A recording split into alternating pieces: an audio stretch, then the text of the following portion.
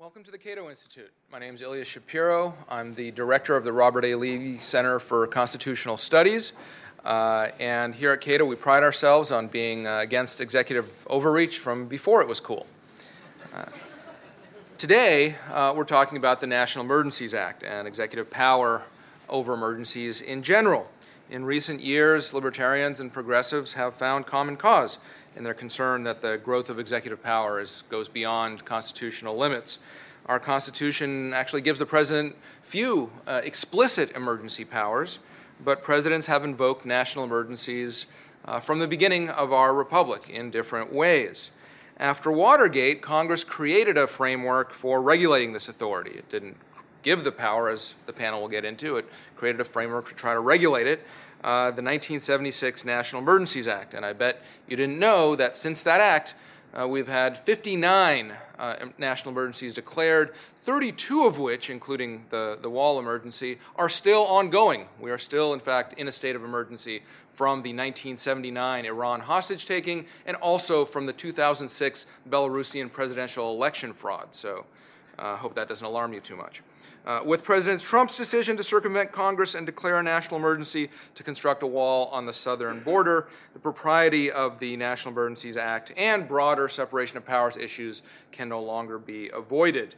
Here to discuss all those issues will be our wonderful panel. But before we get to them, let me introduce to you Carolyn Fredrickson, who's the president of the American Constitution Society, with whom I'm delighted to be co-hosting this event.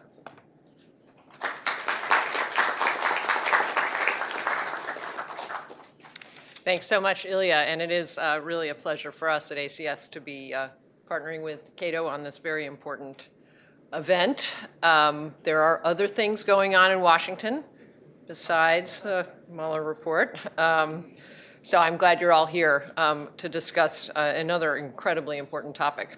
So ACS, just for those of you who may not know us, we were founded in 2001, and we are a national network of lawyers, law students, judges, and policymakers who believe in the values of the Constitution of we the people. And we work for positive change by shaping debate on vitally important legal and constitutional issues, such as the ones we will discuss today.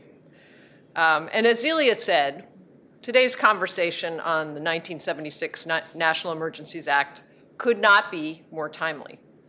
Following the longest government shutdown in U.S. history, President Trump entered uncharted legal and constitutional territory when he bypassed Congress to declare a national emergency to build a wall on the southern border. Originally intended to cabin executive power following the Watergate scandal, the National Emergencies Act includes a provision wherein Congress can terminate the president's emergency declaration. And earlier this month, Congress did just that, with bipartisan majorities in both House and Senate. And now we have front row seats, and maybe even tomorrow, to watch how the veto and the potential congressional override play out.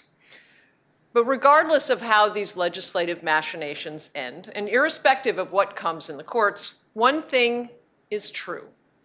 The president's declaration has helped to unite civil rights advocates and civil libertarians to warn not only of legal and constitutional concerns, but also to ask whether the National Emergencies Act has become part of the problem rather than part of the solution.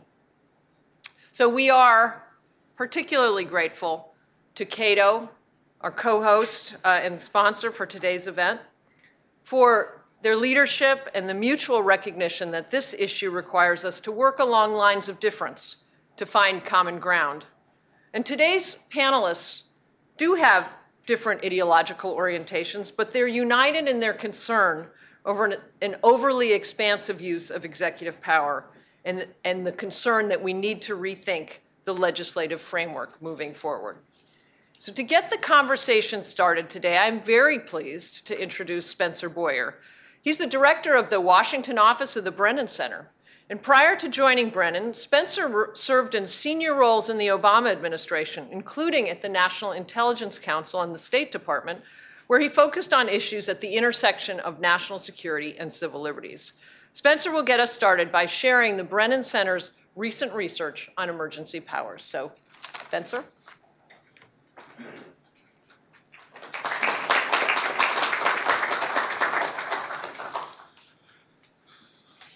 Well, thank you so much, Caroline, for that introduction.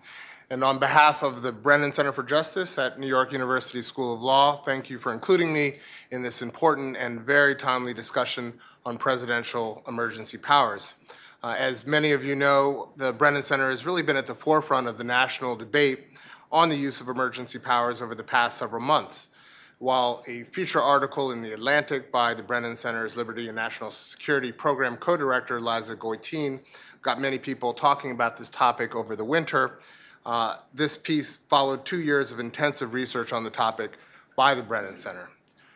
In December, we published the results of that research, which you can find on our website, along with recommendations for reform. In January, we also hosted a day-long symposium along with the R Street Institute on various aspects of emergency power.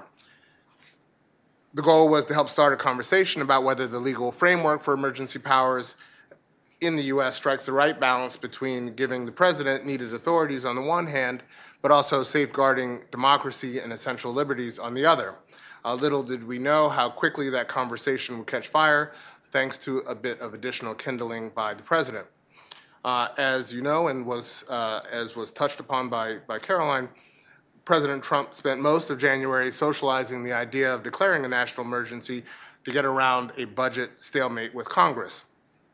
On February 15th, after a budget deal had been reached in Congress that gave him roughly $1.4 billion for border security, he made good on his threats, declaring a national emergency to free up funding for a wall on our southern border. He invoked emergency power 10 U.S.C. 2808, which permits moving funding between military construction projects under certain circumstances. He also announced his intention to transfer funding from other non-emergency sources. The move prompted immediate criticism and pushback on both sides of the aisle, culminating in an historic vote to terminate the emergency, which the Brennan Center and many other groups represented in this room weighed in on with congressional offices and committees. On February 26th, following procedures set forth in the National Emergencies Act, the House of Representatives passed a bipartisan resolution to terminate the state of emergency by a vote of 245 to 182, with 13 Republicans joining Democrats. A couple of weeks ago, the Senate followed suit, agreeing to terminate the emergency by a vote of 59 to 41, with 12 Republicans joining their Democratic colleagues. President Trump vetoed the resolution the next day, the first veto of his presidency. And while the veto was disappointing, if not surprising, to many, including those in my organization, the passage of the resolution, I believe, was a remarkable act of dissent. In the more than 40 years following the passage of the National Emergencies Act, or NEA as it's called, presidents have declared emergencies approximately 60 times and renewed emergency declarations regularly. Congress has never voted to terminate a state of emergency until now. Under the original terms of the National Emergencies Act, this vote alone would have been sufficient to override the declaration. However, the Supreme Court decision of INS v. Chadha effectively mooted that provision by finding legislative vetoes unconstitutional. And for this reason, in order to terminate an emergency, Congress must now attempt to find a very difficult to get veto-proof majority. As Caroline mentioned, this vote is due in the House tomorrow, but nobody is holding their breath. And of course, the president may still be checked by the judicial branch. And at least 6 lawsuits are making their way through federal courts in California, Texas, and the District of Columbia as we speak, challenging the border declaration as an unprecedented abuse of emergency power. But this declaration is only the tip of the iceberg, and we cannot afford complacency. The Brennan Center, along with many other groups, have been pushing Congress to act now to reform the NEA and restore the balance of power. And while the devil is in the details, as it always is, we're delighted to note that there have already been bills produced in both houses of Congress to reform the NEA with bipartisan support for such reforms. As the Brennan Center's Liza Goitein outlined in her testimony at a recent hearing before a House Judiciary Committee subcommittee regarding the NEA, we've proposed a set of common sense changes. Among our proposals, first, Congress should specify that a president can only declare a national emergency in the event of a significant change in factual circumstances that poses an imminent threat to public health, public safety, or other important national interests. Second, Any emergency declared by the President should automatically terminate after 30 days unless Congress votes to continue it. Third, no state of emergency should last longer than 5 years. And finally, Congress should provide that powers exercised under the declared emergency must be limited to those that would actually address that emergency. These changes would preserve the flexibility the President needs to act in times of true crisis, while also building in safeguards against abuse, finally fulfilling the original goal of the NEA. The current system lacks basic checks and balances and lends itself to near permanent national emergencies. Our research has found that the average emergency declaration lasts 9.6 years and opens up over 120 statutory powers. And the fact that these powers have not been more broadly abused by presidents over the years, I think shows a remarkable amount of restraint by past presidents and no small amount of luck. But as the last few months have shown, we can no longer rely on restraint and luck to protect our constitutional balance of powers, and we truly believe that Congress must promptly reform the National Emergencies Act to prevent future abuses. So I'll end there. Thanks again, Cato, American Constitution Society, and all of you for attending today for this really, I think, important discussion, and I look forward to hearing it. Thanks.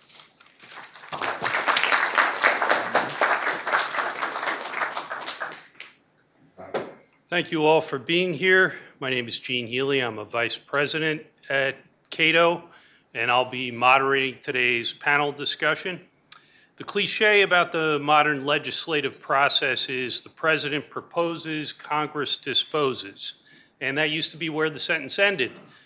President Trump now proposes to add a codicil unless the president declares a national emergency, in which case he disposes. It's not quite what we children of the 70s learned in Schoolhouse Rock.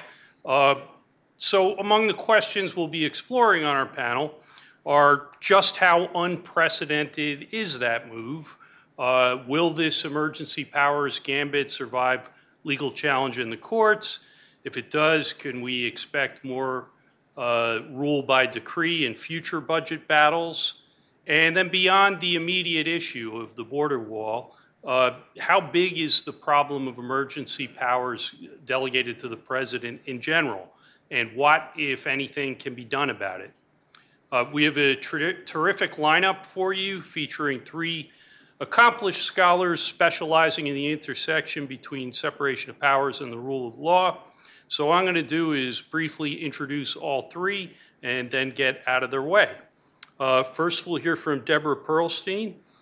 Deborah is professor of law and co-director of the Florsheim Center for Constitutional Democracy at Cardozo School of Law, Yeshiva University in New York, a leading voice on law and counterterrorism. She has repeatedly testified before Congress on topics ranging from presidential war powers to military commissions and detainee treatment. And among other notable achievements, as founding director of the Law and Security Program at Human Rights First, she served on the first team of independent military commission advisors to visit the U.S. Naval Base at Guantanamo Bay in 2004. Her work on national security and the separation of powers has appeared widely in law journals and the popular press. Following Deborah will be Ilya Somin, who's professor of law at George Mason University and a Cato adjunct scholar. You can imagine how confusing it gets on an email chain trying to iron out the details for an event featuring two Ilyas, both constitutional lawyers, both with Cato affiliations, both with the same last initial. Get sidetracked into debates about which one of them gets to be called Ilya Prime. A few years back, it's a true story, they both showed up at the same Federalist Society event because one of the organizers accidentally also forwarded the invitation to subprime Ilya. They had to split their speaking time, and even worse, their honorarium. It's not an issue today since we're not paying them. For those of you who want to delve deeper into this issue of mistaken identity, last year on the popular Volokh Conspiracy blog hosted by Reason Magazine, Ilya wrote a 1,500-word blog post entitled Ilya Confusion, a guide for the perplexed. In any event, Ilya Somin's research focuses on constitutional law, property law, and the study of political participation and its implications for constitutional democracy. He is the author of Democracy and Political Ignorance, Why Smaller Government is Smarter, and The Grasping Hand, Kelo versus City of New London, and the Limits of Eminent Domain. And finally, rounding out the opening remarks, Adam White is Assistant Professor of Law and Executive Director of the C. Boyden Gray Center for the Study of the Administrative State. Adam's a member of the Administrative Conference of the United States. He serves on the leadership councils for the administrative law sections of both the American Bar Association and the Federalist Society, and he is also a research fellow at the Hoover Institution. So please welcome Deborah Pearlstein.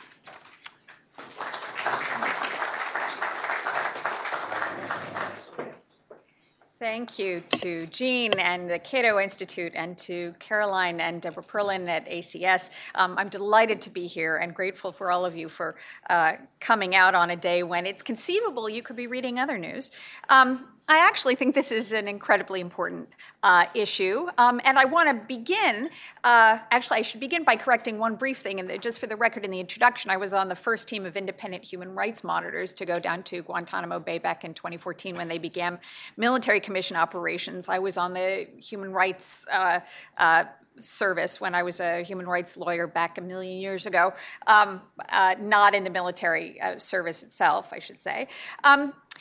On the topic of emergencies, or I should say our present emergency, let me begin by saying, before my remarks, I think, in my view, the particular invocation of the Emergency Act that we're talking about today, the one that the President invoked in February, is a pretextual invocation of the Act. I do not believe there is an emergency. I do not believe the national security believes there is an emergency. I don't believe the current Department of Defense believes there is an emergency. I find it a deeply problematic use of the power. But I think there's a lot of misconceptions about why and what's problematic about it as a matter of law. So in these brief remarks, I want to step back and try to make really 3 points. First, the primary legal problem with the President's recent invocation of the National Emergency Act is a statutory problem, not a constitutional problem. And I'll talk about that a great deal more in just a minute.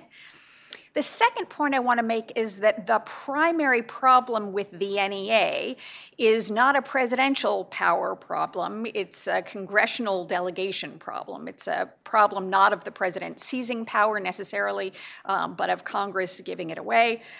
And 3, because I really am determined to end on a note of hope, I think it's entirely possible that Congress might actually take steps to fix this problem. And that's an exciting prospect that one can't always say in good faith, but I hope we can talk about that and you can all tell me why I should have no hope here. So let me start with backing up and delving just a little bit into the legal weeds about what the President did in February just recently and whether or not one can make a plausible, indeed successful, certainly plausible, but more importantly successful legal claim that what he did violates the Constitution or the laws of the United States.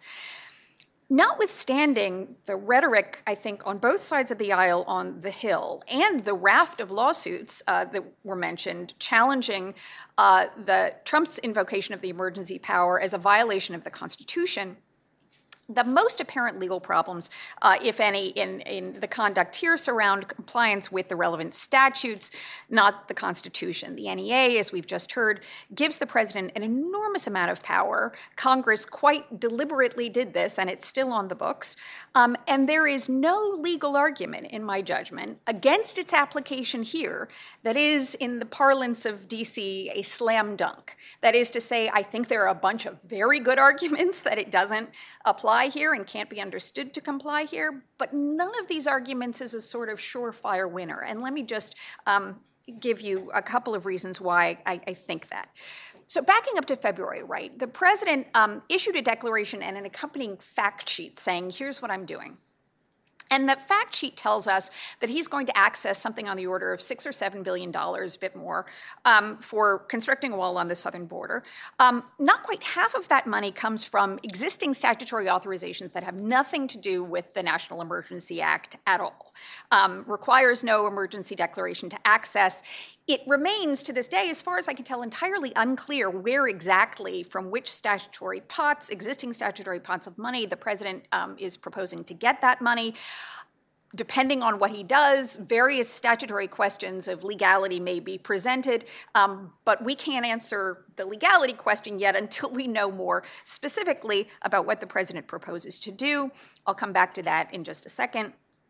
The remaining $3-point-something billion does require the invocation of the National Emergency Act. And the National Emergency Act, in relevant part, right, it's just a key that unlocks other statutory powers, powers that Congress has authorized.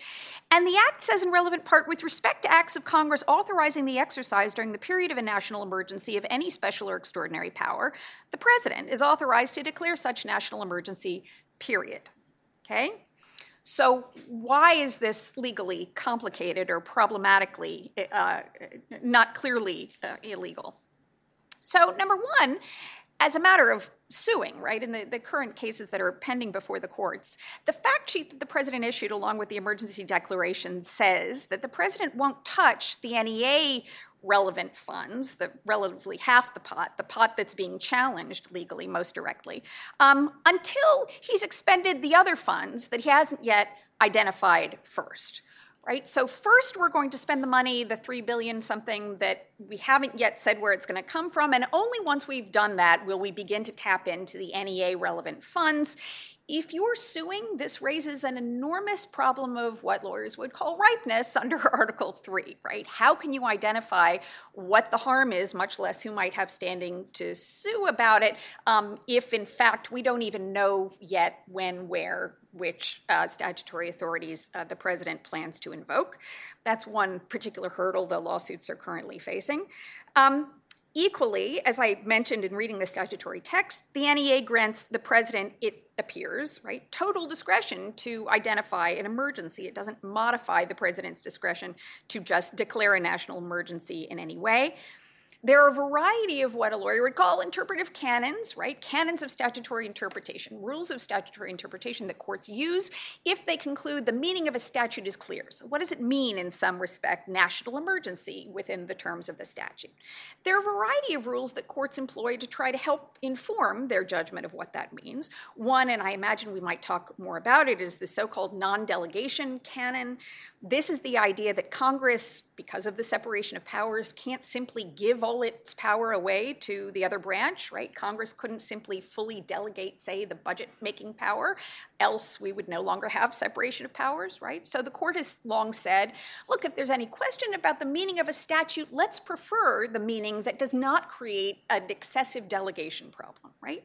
That canon is available to the courts here, but in fact, the Supreme Court hasn't actually held an act violates the so-called non-delegation doctrine since 1935. And more problematically, the court in the national security context, not always, and in particular, not especially in the years after 9/11, but regularly defers to executive judgments on what counts as a national security emergency. And we saw this acutely in the Trump versus Hawaii case just recently, in which the Supreme Court upheld the president's third iteration of the travel ban, in part on the grounds that the president had cited prima facie national security arguments for why he needed to do it.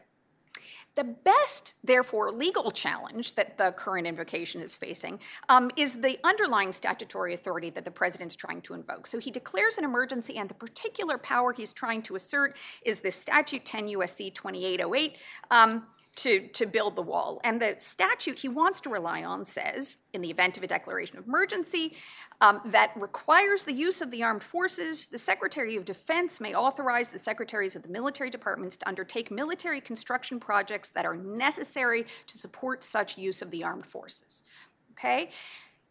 There's a lot of language in there that lawyers can and should, and I anticipate will, years down the road when these issues become ripe because the president begins to tap into this money, that give lawyers room to argue this is not a permissible invocation of this statute, right? The words require and necessary imply some sort of objective determination that a court could conclude has not been made.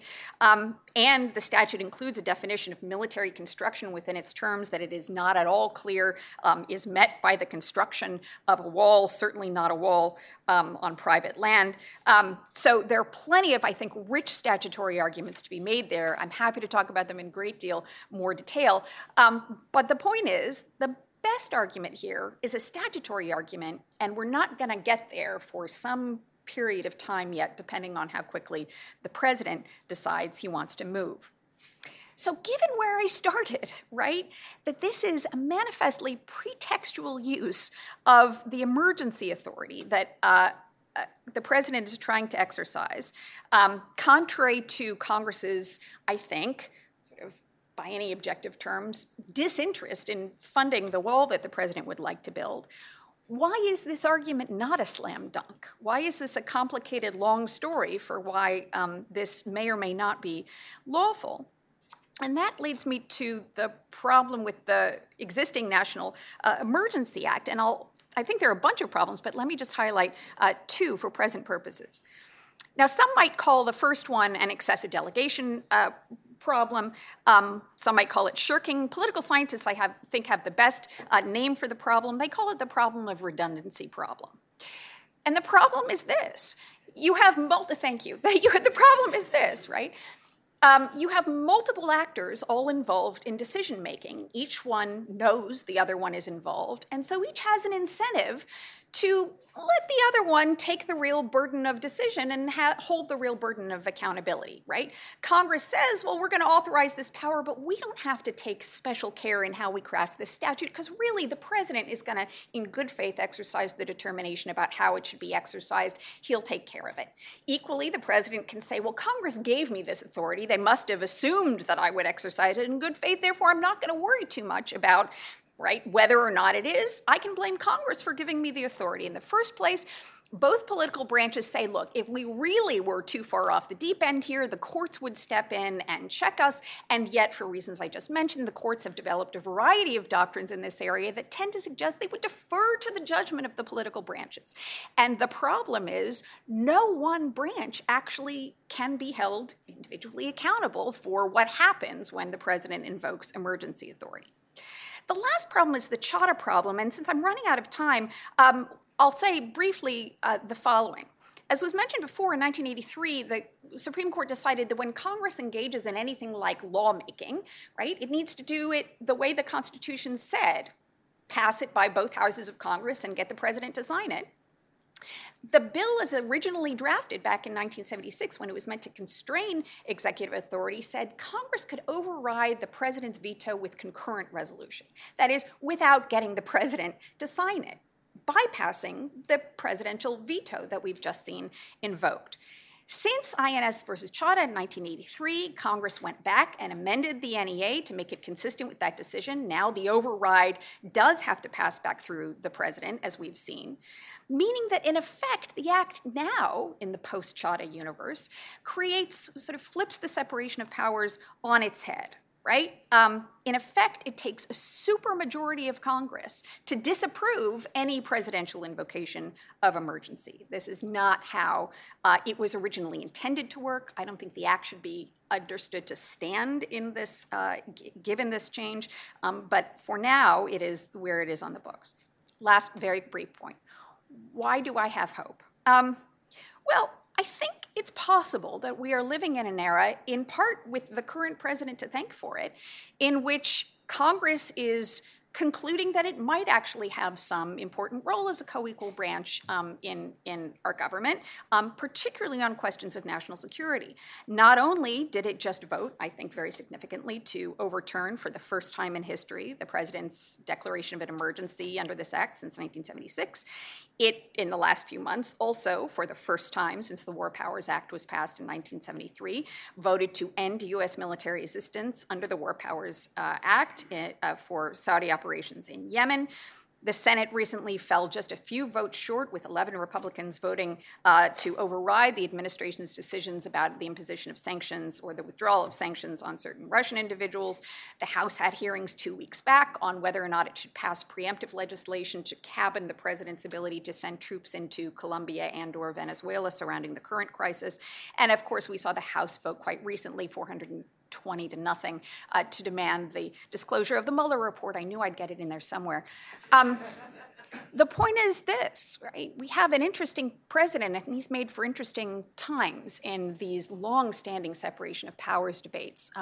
Now strikes me as a remarkably fortuitous moment to pursue amending the NEA. Thank you.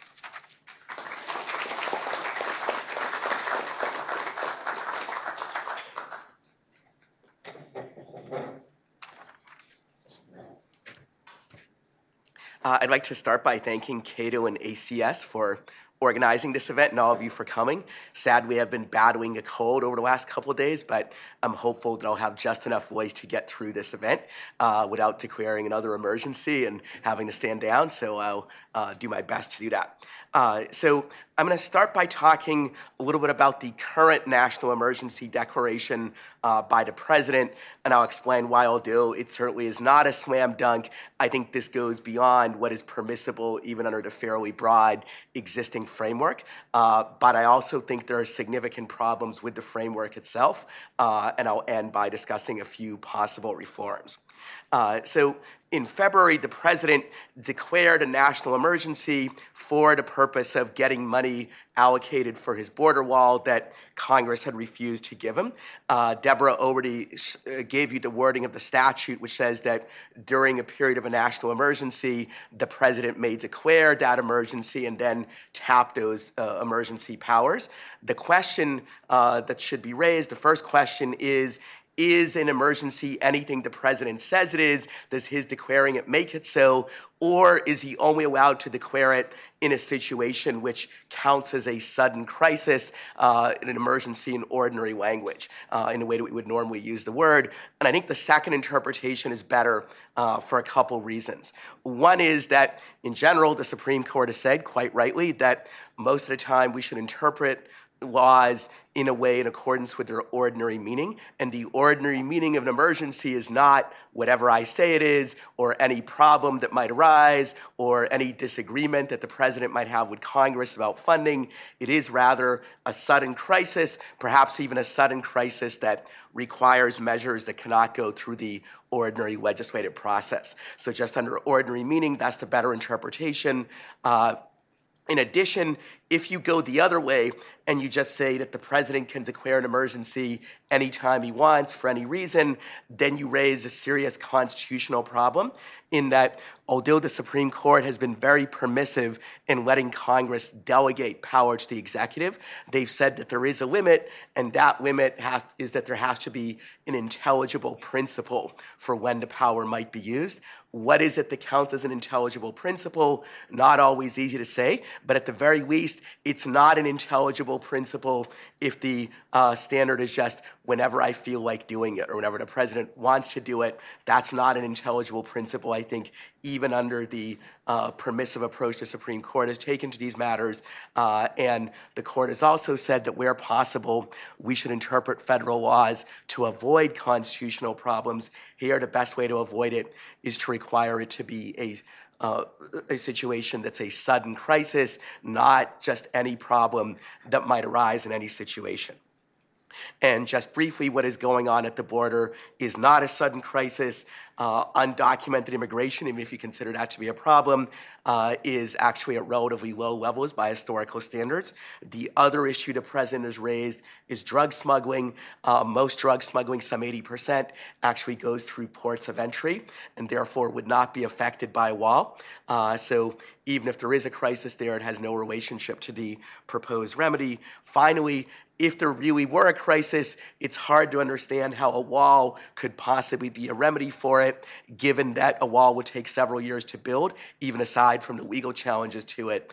And therefore, it's a little bit like saying, we have a fire going, we got to really stop it quickly. What's the remedy? We got to build a new fire station so that we can stop the fire more effectively. Clearly, even if it's a really wonderful, beautiful, excellent new fire station, it's not going to put out this particular fire.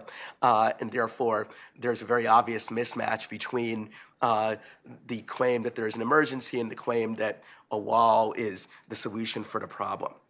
Secondly, even if you assume that he can declare an emergency, as Deborah pointed out, it is unlikely that Section 2808 can actually be used to transfer money to build a wall, because Section 2808 can only be invoked in situations, in emergencies that require the use of the military.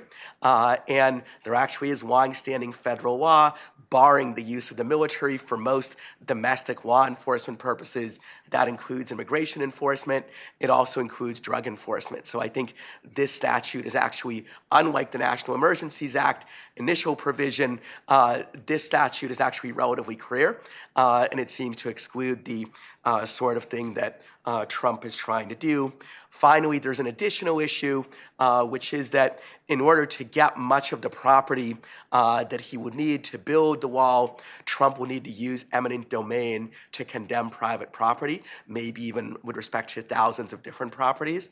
And eminent domain requires specific statutory authorization. I do not think that authorization is present here. I can go into the issues in more detail and questions if people are interested. This is actually somewhat complicated, but I don't think the authorization is quite there. That said, it isn't a slam dunk, particularly on that first issue of whether it's an emergency or not. And for that reason, among others, whichever way this litigation goes, I think broader reforms are desirable. In particular, one important reform is that it's important that the emergency no longer be indefinite, that it should automatically terminate within a relatively short period of time unless Congress affirmatively endorses it. The Brennan Center recommends that in their list of reforms. A bill to do this actually was recently proposed by Republican Senator Mike Lee. He and his co-sponsors say the emergency should end within 30 days unless Congress affirmatively endorses it. You can argue about the particular time frame, but something like that I think is desirable.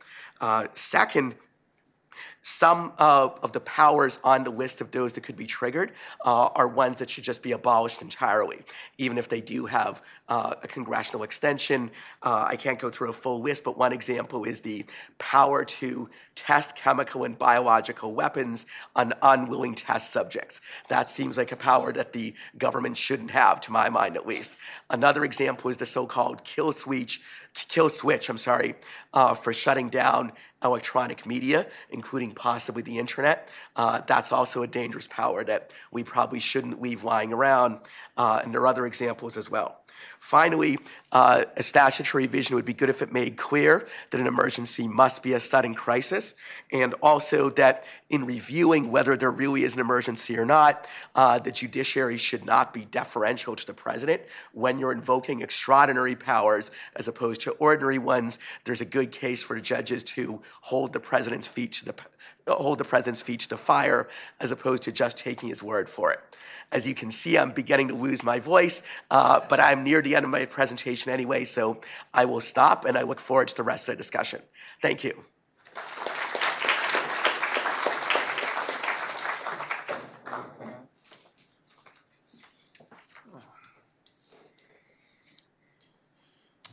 You know, we made a few jokes, sort of inevitable jokes at the outset of today's event, of the juxtaposition of today's discussion with last night's and this weekend's news about the Mueller report.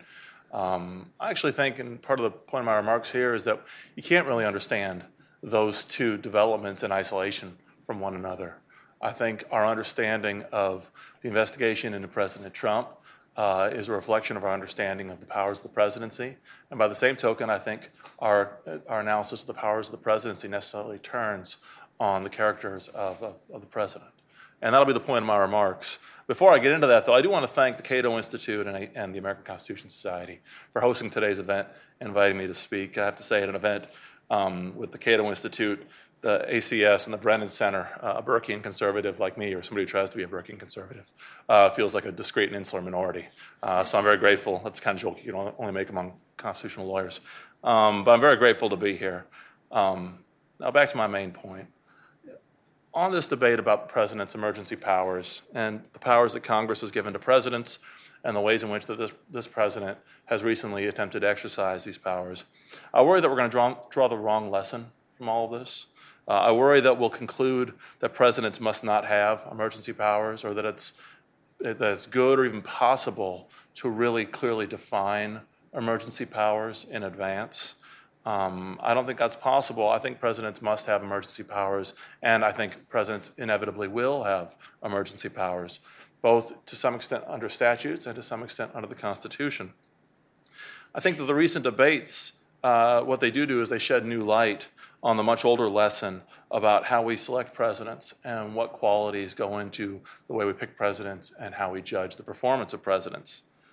Now, on this first point about executive power in our constitutional system, our Constitution presumes, it necessarily relies upon executive power, and not just sort of the slow execution of laws, but as Hamilton famously wrote in Federalist 70, our Constitution presumes an energetic executive. And if you'll just bear with me with as I quote the famous lines from that, and if you can't quote the Federalist Papers of the Cato Institute, where can you quote them? Hamilton in Federalist 70, he reminds us that, quote, "Energy in the executive is a leading character in the definition of good government. It is essential to the protection of the community against foreign attacks. It is not less essential to the steady administration of laws." And just pause there and point out again, the energy in the executive, not just in foreign policy, but also in the steady administration of laws. And he continues, "It's necessary, quote, to the protection of property against those irregular and high-handed combinations which sometimes interrupt the ordinary course of justice, and also to the security of liberty against the enterprises and assaults of ambition, of faction, and of anarchy." And just in those last lines where Hamilton is warning that energy in the executive is needed for those interruptions of the ordinary course of justice, or those assaults which can come either from within government or outside of government, of ambition, of faction, and of anarchy. That's why we need an energetic executive. And Hamilton then goes on a few lines later to say, quote, "A feeble executive implies a feeble execution of the government. A feeble execution is but another phrase for bad execution.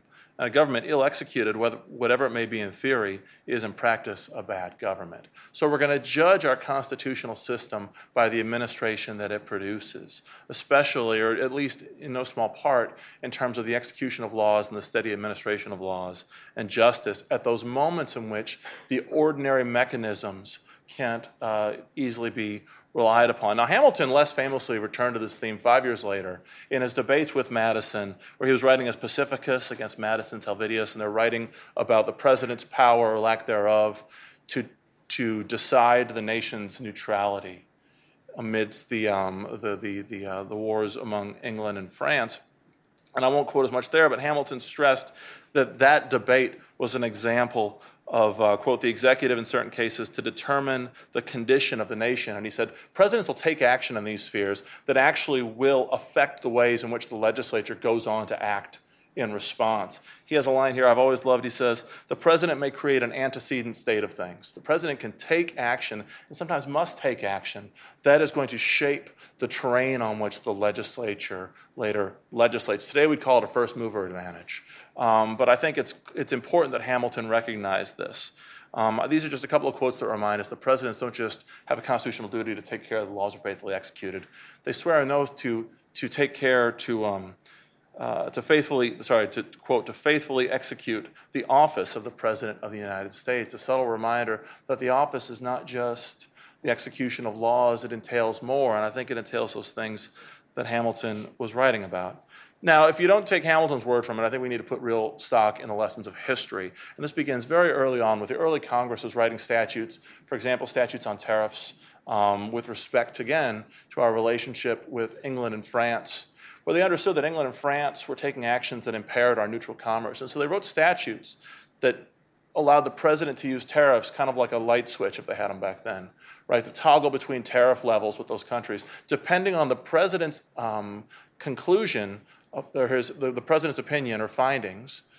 that these countries were or were not violating our neutral commerce, right? What is neutral commerce? It's not an easy line to draw, and Congress recognized that ultimately the president would have to be the one to draw it, and they vested him with powers in that. Constitutionally speaking, of course, we have lessons from history in Lincoln, Washington, and others. Now, of course, we've seen many more so-called emergency statutes passed in the intervening years, and the growth of that body of legislation mirrors or tracks, I think, the growth of our administrative state through similar legislative delegations. Deborah pointed this out just a moment ago, that when we're talking about things like the non-delegation doctrine and so on, these are doctrines that come in just as much to domestic legislation and domestic regulation as much as they do emergency powers and so on. I think these are in many ways deeply intertwined doctrines. So in light of that, and we need to take, I think we need to take seriously the fact that Congress does shirk its duties, that it does hand off powers too glibly. There's a great line in John Hart Ely's book, War and Responsibility, around the time of the Iraq War, the first Iraq War, where he made the point that Deborah made earlier, that we shouldn't treat this just as the president claiming power. It's not his. It's also a problem of Congress's giving away their powers. As Hart Ely said, Congress ceded the ground without a fight. In fact, the message of the book he was writing then, was that the legislative surrender was a self-interested one. Accountability is pretty frightening stuff. Congress will so often give away its powers too quickly, and it's ultimately to the people, and I think to some extent to the courts, to keep that in line. But the challenge in all of this is that we need to be careful, however skeptical we are of overbroad delegations of legislative power, we need to be careful in drawing distinctions between glib delegations of legislative power in domestic and foreign policy, but on the other hand, appropriate concessions of discretion to the president to deal with genuine emergencies.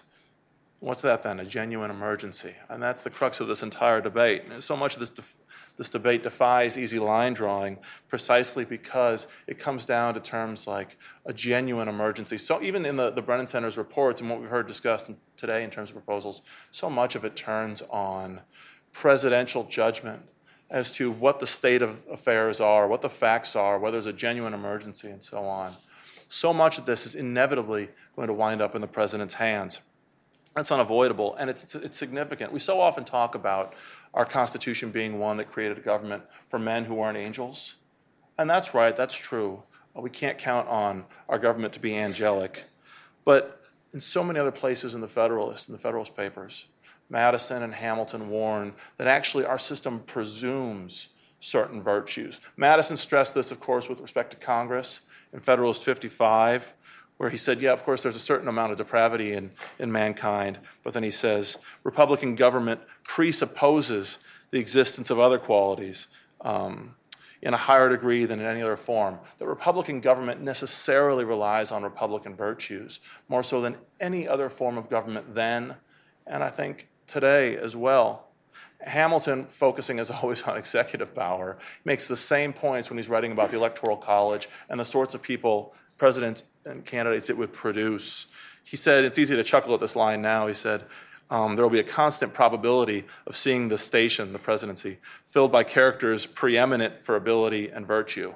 Right? Yeah, and I'll insert laugh here. But the fact is, Hamilton was writing that because he said it would be a credit to our Constitution, that our Constitution would be judged by the statesmen that it produced, precisely because our system relied on the Constitution producing good administrations.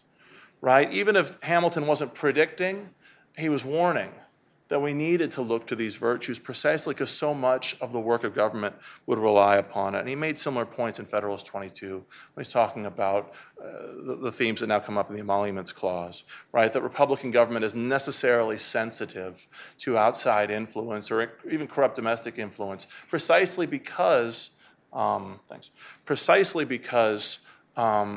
in Republican government, our office holders are taken from the people themselves, and so are susceptible to so many pressures that common people, like all of us, are so often susceptible to. So our system really depends on the presidency being filled with men who demonstrate Republican virtue. We might survive a period of time without that, right? It's true that our system can get along without angelic government, but not in the long run. I think in the long run it requires more virtue, which means it requires the voters and all of us to demand more of that. And we see in our system, just looking today, and so much of the things we've discussed already, the way it's baked into the system. So many of these legislative delegations of power to the president, both in regulatory policy and also in extraordinary emergency policy. It presumes certain qualities of character and certain amounts of self-restraint and judgment by the president. And by the same token, the doctrines of judicial deference that will now be put to the test were built at a time of or premised upon expectations about what an ordinary administration looks like and how we expect it to work. And I think we should demand that of our administration today, just as we demand it of every administration. The challenges the courts go on to adjudicate these cases about the president's declaration, I don't think it's so much that they're going to get rid of doctrines wholesale. I think it's going to be the tough work of the court trying to recalibrate doctrines in light of recent developments and in light of the facts on the ground as they understand it, knowing that the courts are not well suited to understand or recognize the facts that are at the heart of these presidential determinations. So I just say in conclusion that the great irony today then is that our current president is so unconventional. Indeed, he gleefully defies convention, right? But he's now relying on the conventions that were built upon him. We all are relying upon those conventions. And it's that intersection of the unconventional president and the demands of conventional presidency that make this such a challenging debate. And I'll leave it at that. Thank you very much.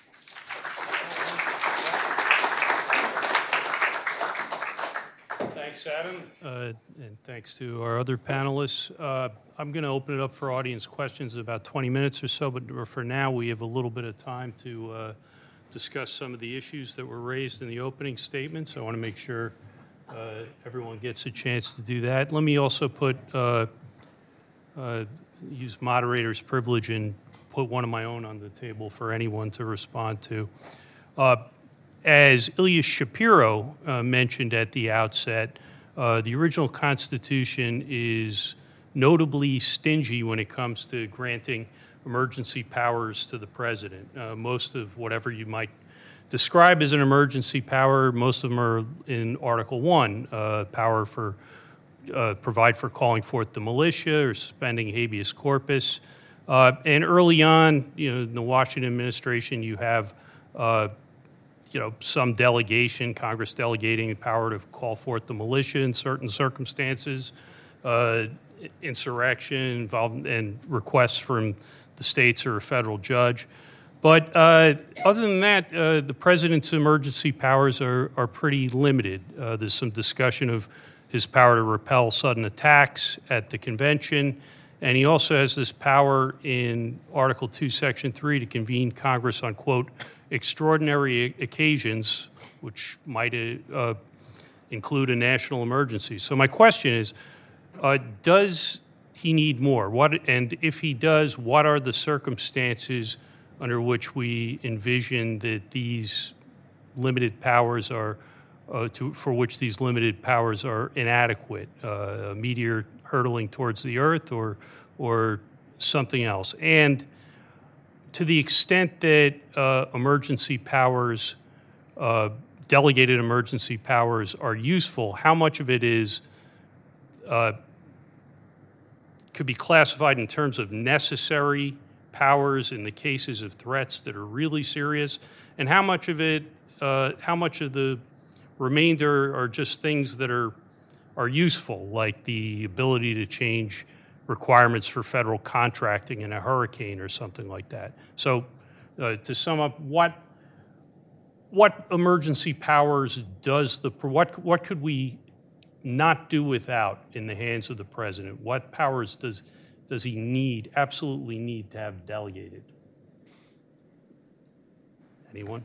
So I don't think I can give you a complete list, but I think I can at least suggest general principles, which is, as we were discussing earlier in the panel, it's desirable to constrain it to situations which A, really are sudden crises, and B, can't be handled through the ordinary legislative process. And to the extent that it's necessary to handle those types of situations, there should be time limits on it, which both will enable us to separate out the real emergencies from fake ones and also limit the threat that is posed. I would add that modern conditions actually make it easier to get legislative authorization for situations where there is broad agreement that there is a real emergency. That provision for calling in a special session of the legislature in the 18th century, if they weren't already in session, it might take weeks for all of them to get back to Washington. Today, they can get back probably within less than 24 hours.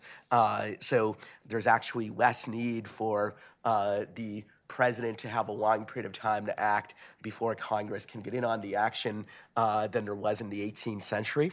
So I think with those principles in mind, we could then talk about particular cases, and there can certainly be disagreement about borderline situations, which may not be the same thing as situations at the border, but maybe there will even be borderline situations at the border as well. What I think we should be able to agree on, however, is sort of the general principles that apply, and that can exclude a large number of possible exercises of power, even though there will always be some room for disagreement at the margin. Does Deborah have something? Sure. So thanks. I too don't deny for a moment that there may be emergencies that arise in which the president needs to be able to exercise powers that aren't currently on the books. The one that comes to mind most frequently is the a problem of an infectious disease outbreak, whether as a result of natural emerging infectious diseases or biological attack. So there are no question emergencies arise. I want to caution, though, about two things. One is, as a matter of good policy, right? And there's a just pile of organization theory that supports this and makes it clear. And in fact, across the government, particularly in the Department of Homeland Security, as we anticipate grappling with natural disasters, terrorist strikes, and so forth, the best handling of emergencies come from whatever the source of the emergency is, a set of responses that have been planned at some level, right? So whatever the underlying, whether it's a hurricane or a terrorist attack or so forth, our government exists with vast apparatuses, so you don't have to, the moment something bad happens, because something bad will always happen, just all of a sudden try to reinvent the wheel, right? We've invested a great deal of money and probably should invest more in those systems. And that's the first line of defense for emergencies. It's the kind that both because we know emergencies happen and because we handle them better when we've planned a little bit for that possibility, they're dealt with in the ordinary, to the extent possible, in the ordinary course. The asteroid impact is a great example of this, right? We could devote this tiny fraction of money of the federal budget to actually mapping the asteroids in our solar system. Tiny amounts of money in the scope of the federal budget, but we haven't quite gotten around to it because, later. So part of it is the incentives that democracy has and operates on.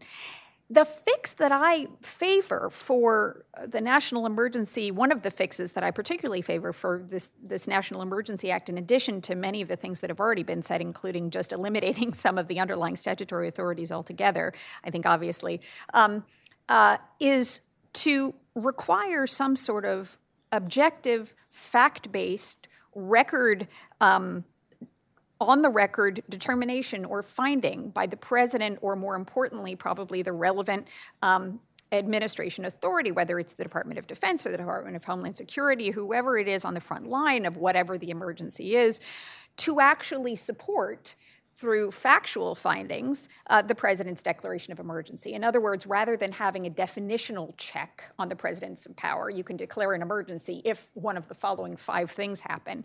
It's a process check on the president's power. It actually, I think, allows the president more flexibility rather than less, but it solves the problem of having a president that does not act in good faith or on the basis of facts.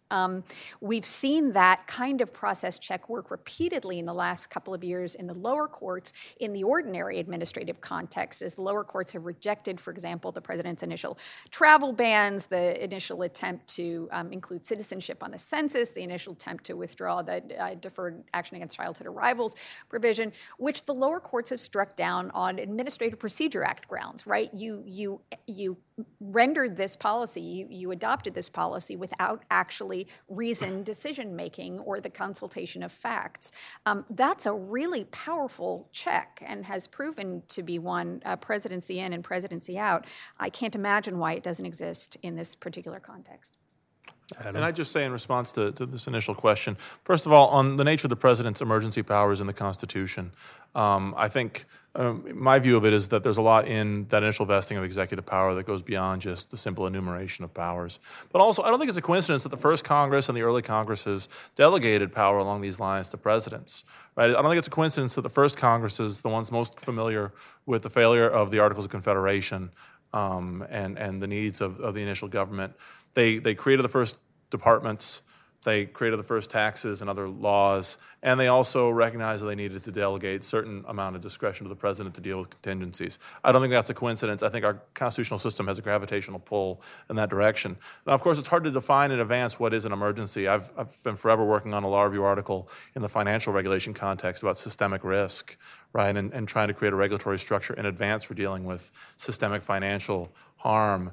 And I'm very skeptical there that you can write these things in advance so that you can sort of define in advance what the emergencies are. After all, if we could define in advance, and if we could define in advance so many emergencies, then they wouldn't be emergencies, right? We would have seen them coming. And that's why I think it's so important to leave, and we inevitably will leave discretion in the hands of the president.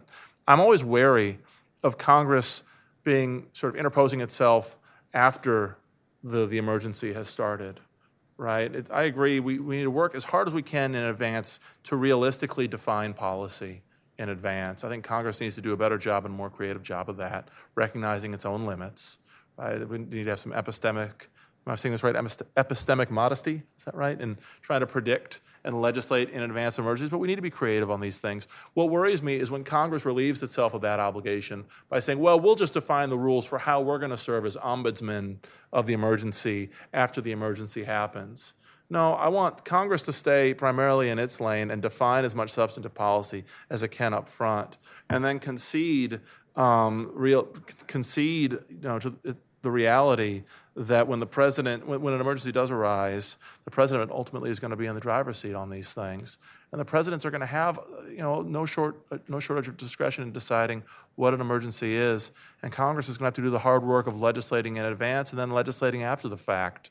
But this idea that we're going to set procedural checks like congressional vetoes, that just, I think, gets the system on its head. I think we need to separate as much as possible legislation from execution.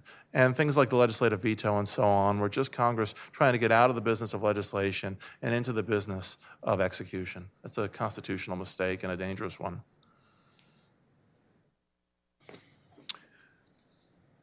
What role, if any, do any of you see the Trump's public statements playing in litigation, assuming we get to, Deborah mentioned the ripeness problem, but when we actually get down to it, President Trump has made he's sort of, I think it was Jack Goldsmith who called him guileless in a way.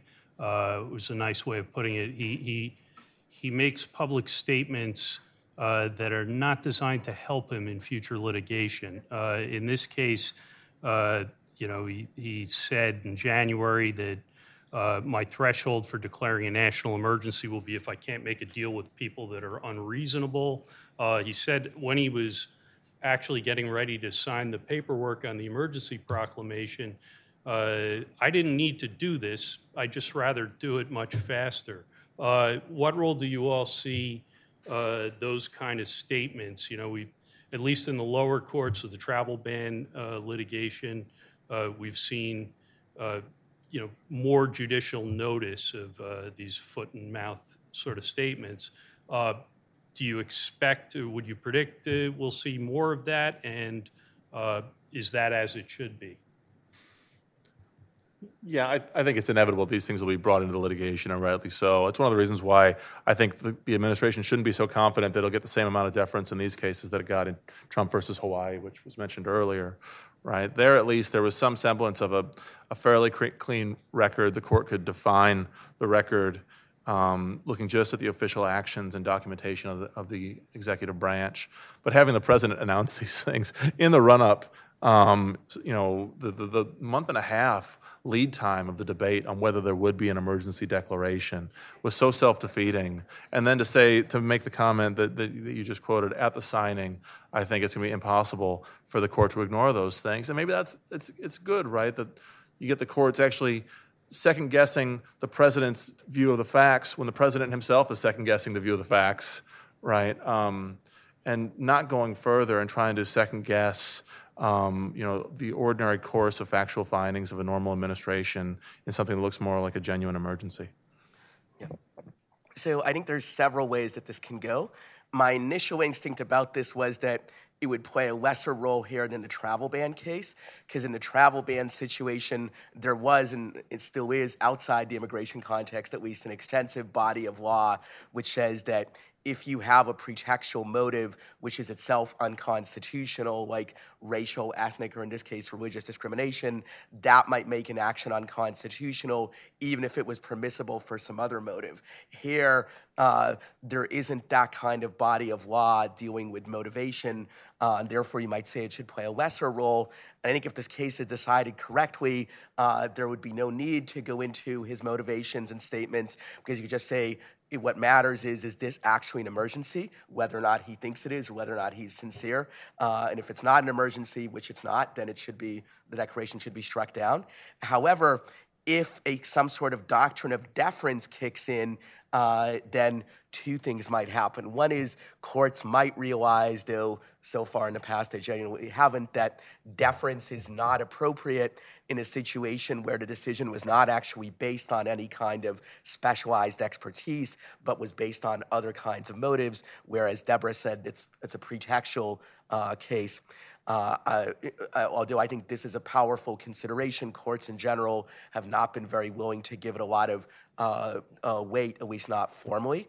But even if courts aren't going to openly say this matters, whether it's pretextual or not, I think the fact that it looks very pretextual and probably is pretextual may influence judges in a more informal way, in that it may, other things equal, incline some judges against the administration's arguments. If a judge has a very strong view on the validity of the arguments one way or another, then this kind of thing probably won't make a difference. But if the judge is otherwise on defense, I think it is possible the judge might be pushed over the line into ruling against the administration because of this, even if when the judge writes the opinion, what is said in the opinion doesn't specifically cite this issue. I think it does affect the atmosphere in which the litigation is conducted. I was going to say everybody knows, not everybody knows, but most people know that this is probably pretextual, and that can't, but at least at the margin, affect how people perceive it, including the way at least some judges would perceive it. So the question about how other institutions should respond to an abnormal presidency, right, or indeed abnormal institutional behavior of any kind is, I think, often a really difficult one, right? If the president does something extraordinary in not a good way, right, do the courts or the FBI or Congress respond to that extraordinary problem by themselves behaving in extraordinary ways? That is, by changing their own institutional norms and habits that have grown up over sometimes a long time for often good reasons, right? And the reason that's a complicated question is because you worry then abnormalcy in one institution has a cascade effect across all institutions. And I think sometimes that can be a really difficult problem, right? How should the courts react to this extraordinarily unusual presidency? On this particular question, I actually think it's not that hard, in part because, as I've argued in plenty of law review articles, right, I don't think the president should be entitled to deference on questions, even in the sort of immigration national security realm, unless there is a demonstration that it is backed up by the expertise that is the justification for judicial deference in the first place. And here is a great example of where there's no indication that there is any expert internal, inside the executive branch, other than the president, who thinks that there's an emergency going on. So in this particular case, it seems to me actually pretty straightforward for the courts to respond to this by saying, for example, in interpreting the underlying statute, the military construction statute. Look, this statute uses the word requires the use of the armed forces, and the use of the armed forces are necessary. It doesn't say if the president determines the armed forces are required, and if the president determines it's necessary. There are plenty of statutes that are written like that, to delegate to the president some real subjective measure of discretion. This particular one is not written in those subjective terms. It's written in very objective terms, suggesting that it's possible to have an external measure of whether, in fact, this is required or necessary. So I think this is actually an easy case for that. But going forward, I think the biggest concern I have is the movement away in this presidency, but even leading up in sort of the discourse leading up to this presidency, the movement away from sort of fact-based governance. And it's a movement that on the one hand seems like a movement away from everything that's grown up in administrative law over the last 60, 70 years, but in other respects seems really troublingly like a movement away from the Enlightenment over centuries. To me, having institutions respond and push back against that sort of instinct and that phenomenon is not institutions behaving strangely, it's institutions behaving normally. If I could just make one other related point to all this and talking about deference. Last week, I was lucky to be here for an event that Ilya organized with the Federal Society on Chevron deference. Between that event and this event, I feel like I'm becoming the Cato Institute's sort of token deferrer. But my message there, kind of like my message here, is that there's a lot of danger in deference, but there might be even more danger in the lack of deference. And our understandings of Congress and the courts have really been shaped by the actions of this administration, the previous one, and the previous one before that, with assertions of executive power, both in domestic policy and in foreign policy. And that's good. It's good that those experiences have taught us a lot about Congress and the courts. But I think we shouldn't overlearn the lesson. I think we also should recognize that these three administrations have taught us a lot about the presidency, right? And that we ought to focus what we learn here, not just on changing the courts and Congress, but changing how we think about what the presidency is.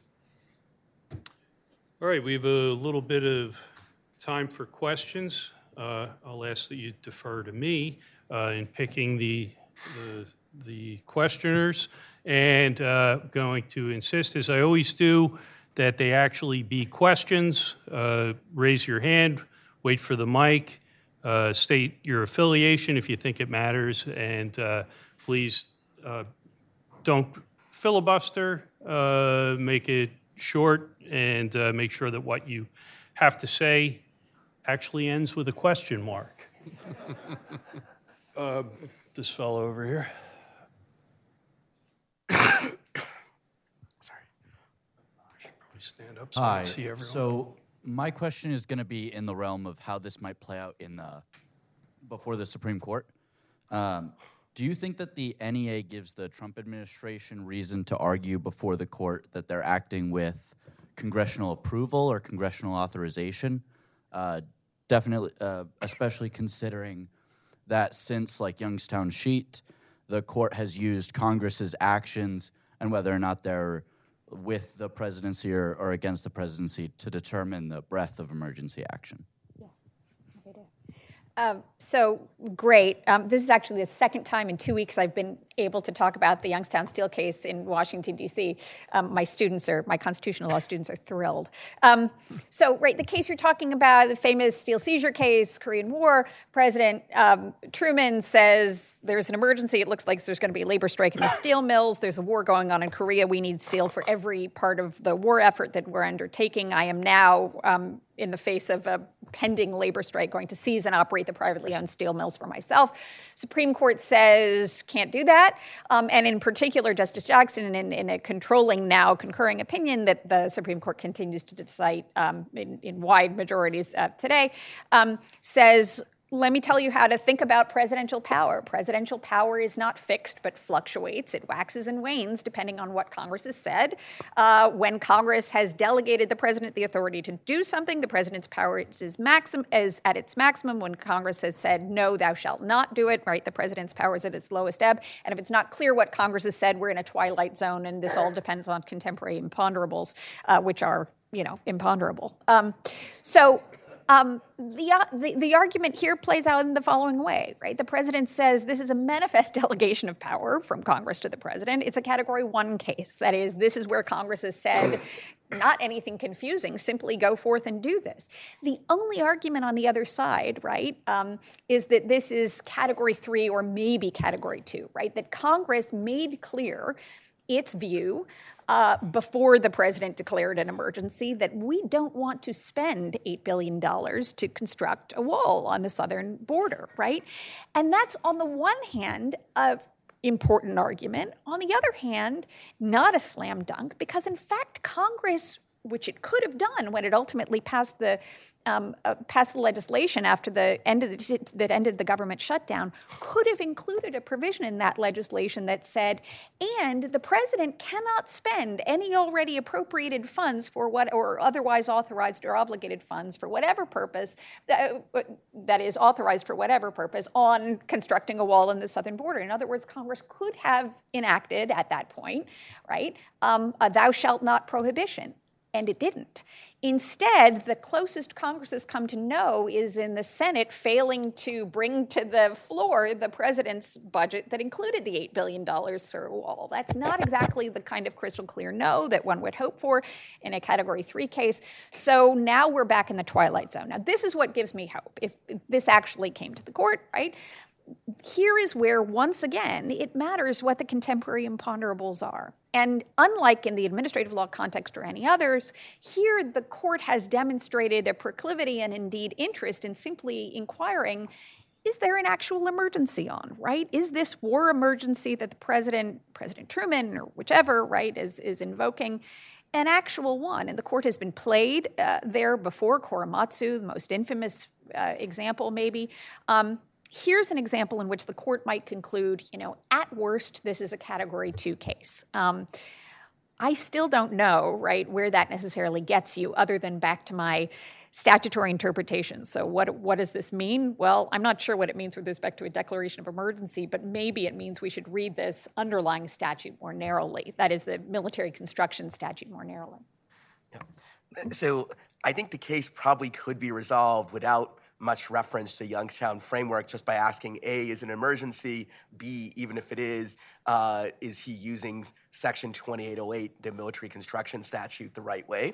However, there is this interesting similarity between the Steel seizure case and the current one, which is that in the Steel seizure case, Congress had set up the Taft-Hartley Act, which created a mechanism for the president to order people back to work in the steel industry if there was a strike. But the mechanism that the Taft-Hartley Act set up was one that President Truman didn't like, because it essentially involved breaking a strike by the union. It was sort of a pro-management way of ending the strike. But the Taft-Hartley Act did not specifically say you can't just seize the steel mills and tell them to go back to work on labor's terms rather than management's terms. Yet, nonetheless, the Supreme Court invalidated what Truman did, in part because they said, if there is the Taft-Hartley Act, then that suggests that you can't just go around and do the same thing your own way, even if it doesn't specifically ban what you did. Similarly here, Congress has repeatedly not given Trump the amount of money that he would like for border wall construction and the like, and we have the resolution of disapproval. So even though what he's done is not specifically forbidden in so many words, the pattern of events does have a similarity to what happened in the Steel seizure case, and that should count against Trump if the court does decide that we have to get into this framework. I don't think they necessarily need to do so. I think often the framework raises more questions than it answers, and this may be one of those times. But if they do get into it, then the steel seizure case does suggest that there doesn't have to be an explicit congressional ban for the court to rule that it's in Category 3, namely that you're going against the will of Congress, that if that's what happened in the steel seizure case, and there's some dispute about exactly whether that was what it was or not, but if that is what happened in a steel seizure case, maybe that's what's true here as well. In fact, gentlemen, white shirt.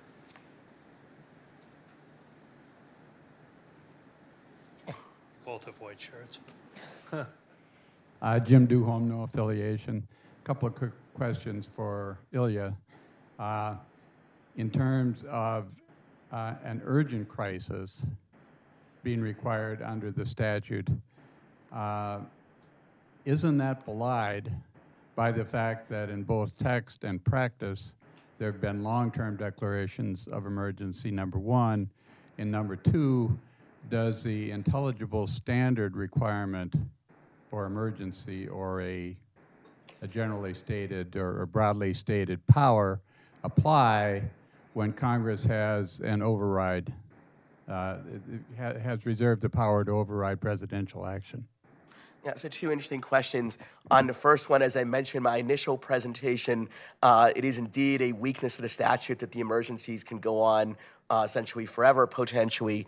However, to the extent that they can, that makes it all the more important that there be constraints on the initial declaration of emergency. So even if once it's declared, it can go on for a long time, it has to be a sudden crisis to authorize declaration in the first place.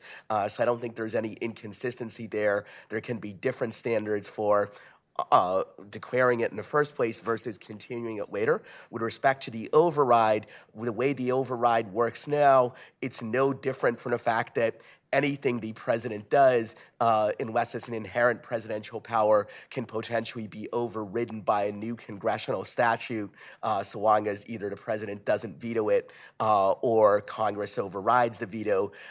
So in the post-Chadha world, there really isn't any more of an override for this than there is for any other exercise of presidential power, because Congress can always pass a new law, and if the president doesn't veto it, it can always potentially constrain him. So matters might be different if we had a law that had the framework that Senator Lee and others advocate, where it automatically ends within 30 days and the like. Though even then, I think the word emergency has a plain meaning that should be respected. But in the current statute, where there's really no more of an override than there is for anything else, I don't think the override provision should carry a lot of weight. Yeah.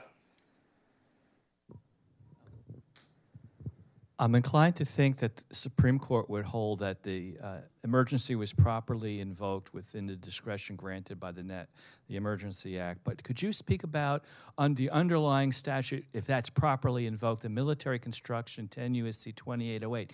Could the court then look at cases, if any, in the past where that was invoked, the facts of those where it was invoked, and compare those facts in some way to what the facts are in this case, and somehow distinguish it on that and say the Emergency Act is properly invoked, the president used it correctly, we're not going to look behind his reasoning, but this type of construction for this wall is not within the contemplation of the National Emergency Act, reliance on the Construction Act?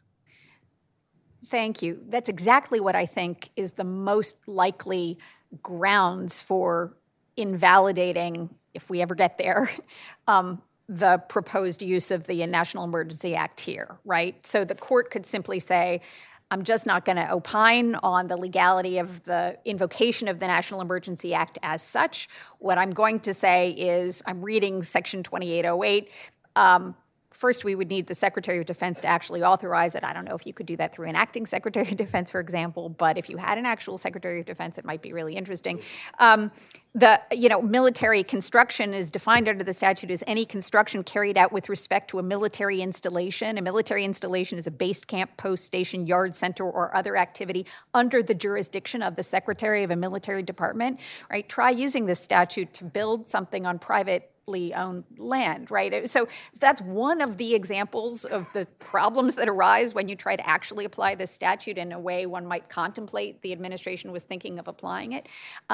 If I were a court, right, the smallest ruling I could possibly make would be to say, all right, let's not go down the existential road of, I don't think there's actually an emergency here. Let me just engage in a very ordinary exercise of statutory interpretation and conclude 2808 does not give the president the power to, say, construct a wall on private property under these circumstances. Now, there's one caveat to that, right? One is, as with all statutory interpretation, there'll be arguments on the other side, right? And one of the important arguments on the other side would be, to the extent the statute is unclear in this particular application, or if they really are just going to use this particular money to build parts of a wall that actually do fit within the statute, right? The president always has in his or her back pocket the argument that the court should defer to the president on the meaning of these particular statutory terms, like requirement and necessary and so forth. So it's, even if one just focuses on 2808, it's going to be hard to avoid deference arguments altogether. The president's lawyers would be silly to ignore those arguments. But boy, if I were a court, it would seem to me the easiest way of addressing the issue. The previous uses of that statute, I'm pretty sure, are Bush the Elder and Bush the Younger. The first right after the Gulf War, or I think right when Operation Desert Shield is underway. And the second, this 2808 was invoked after 9/11.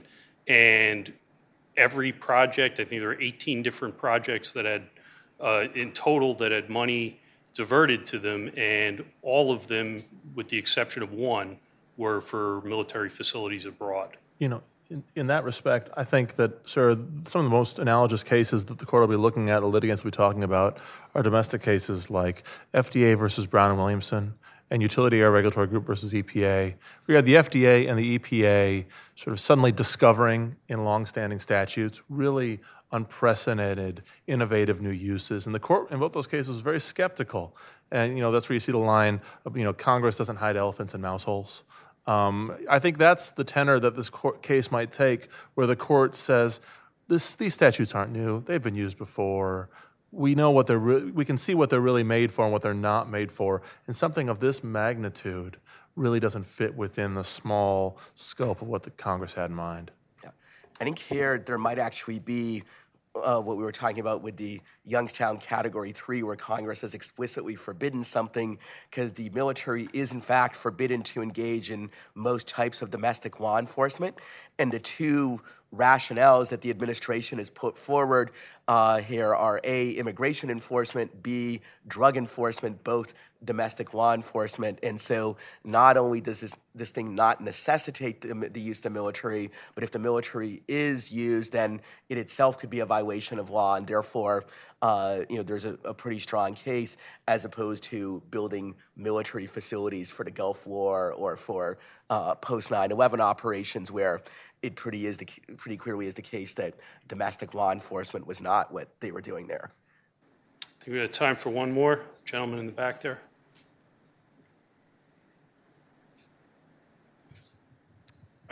Thank you. Max Trujillo from MJT Policy. You mentioned the impact of the president's statements in the future judicial cases that may be taking place.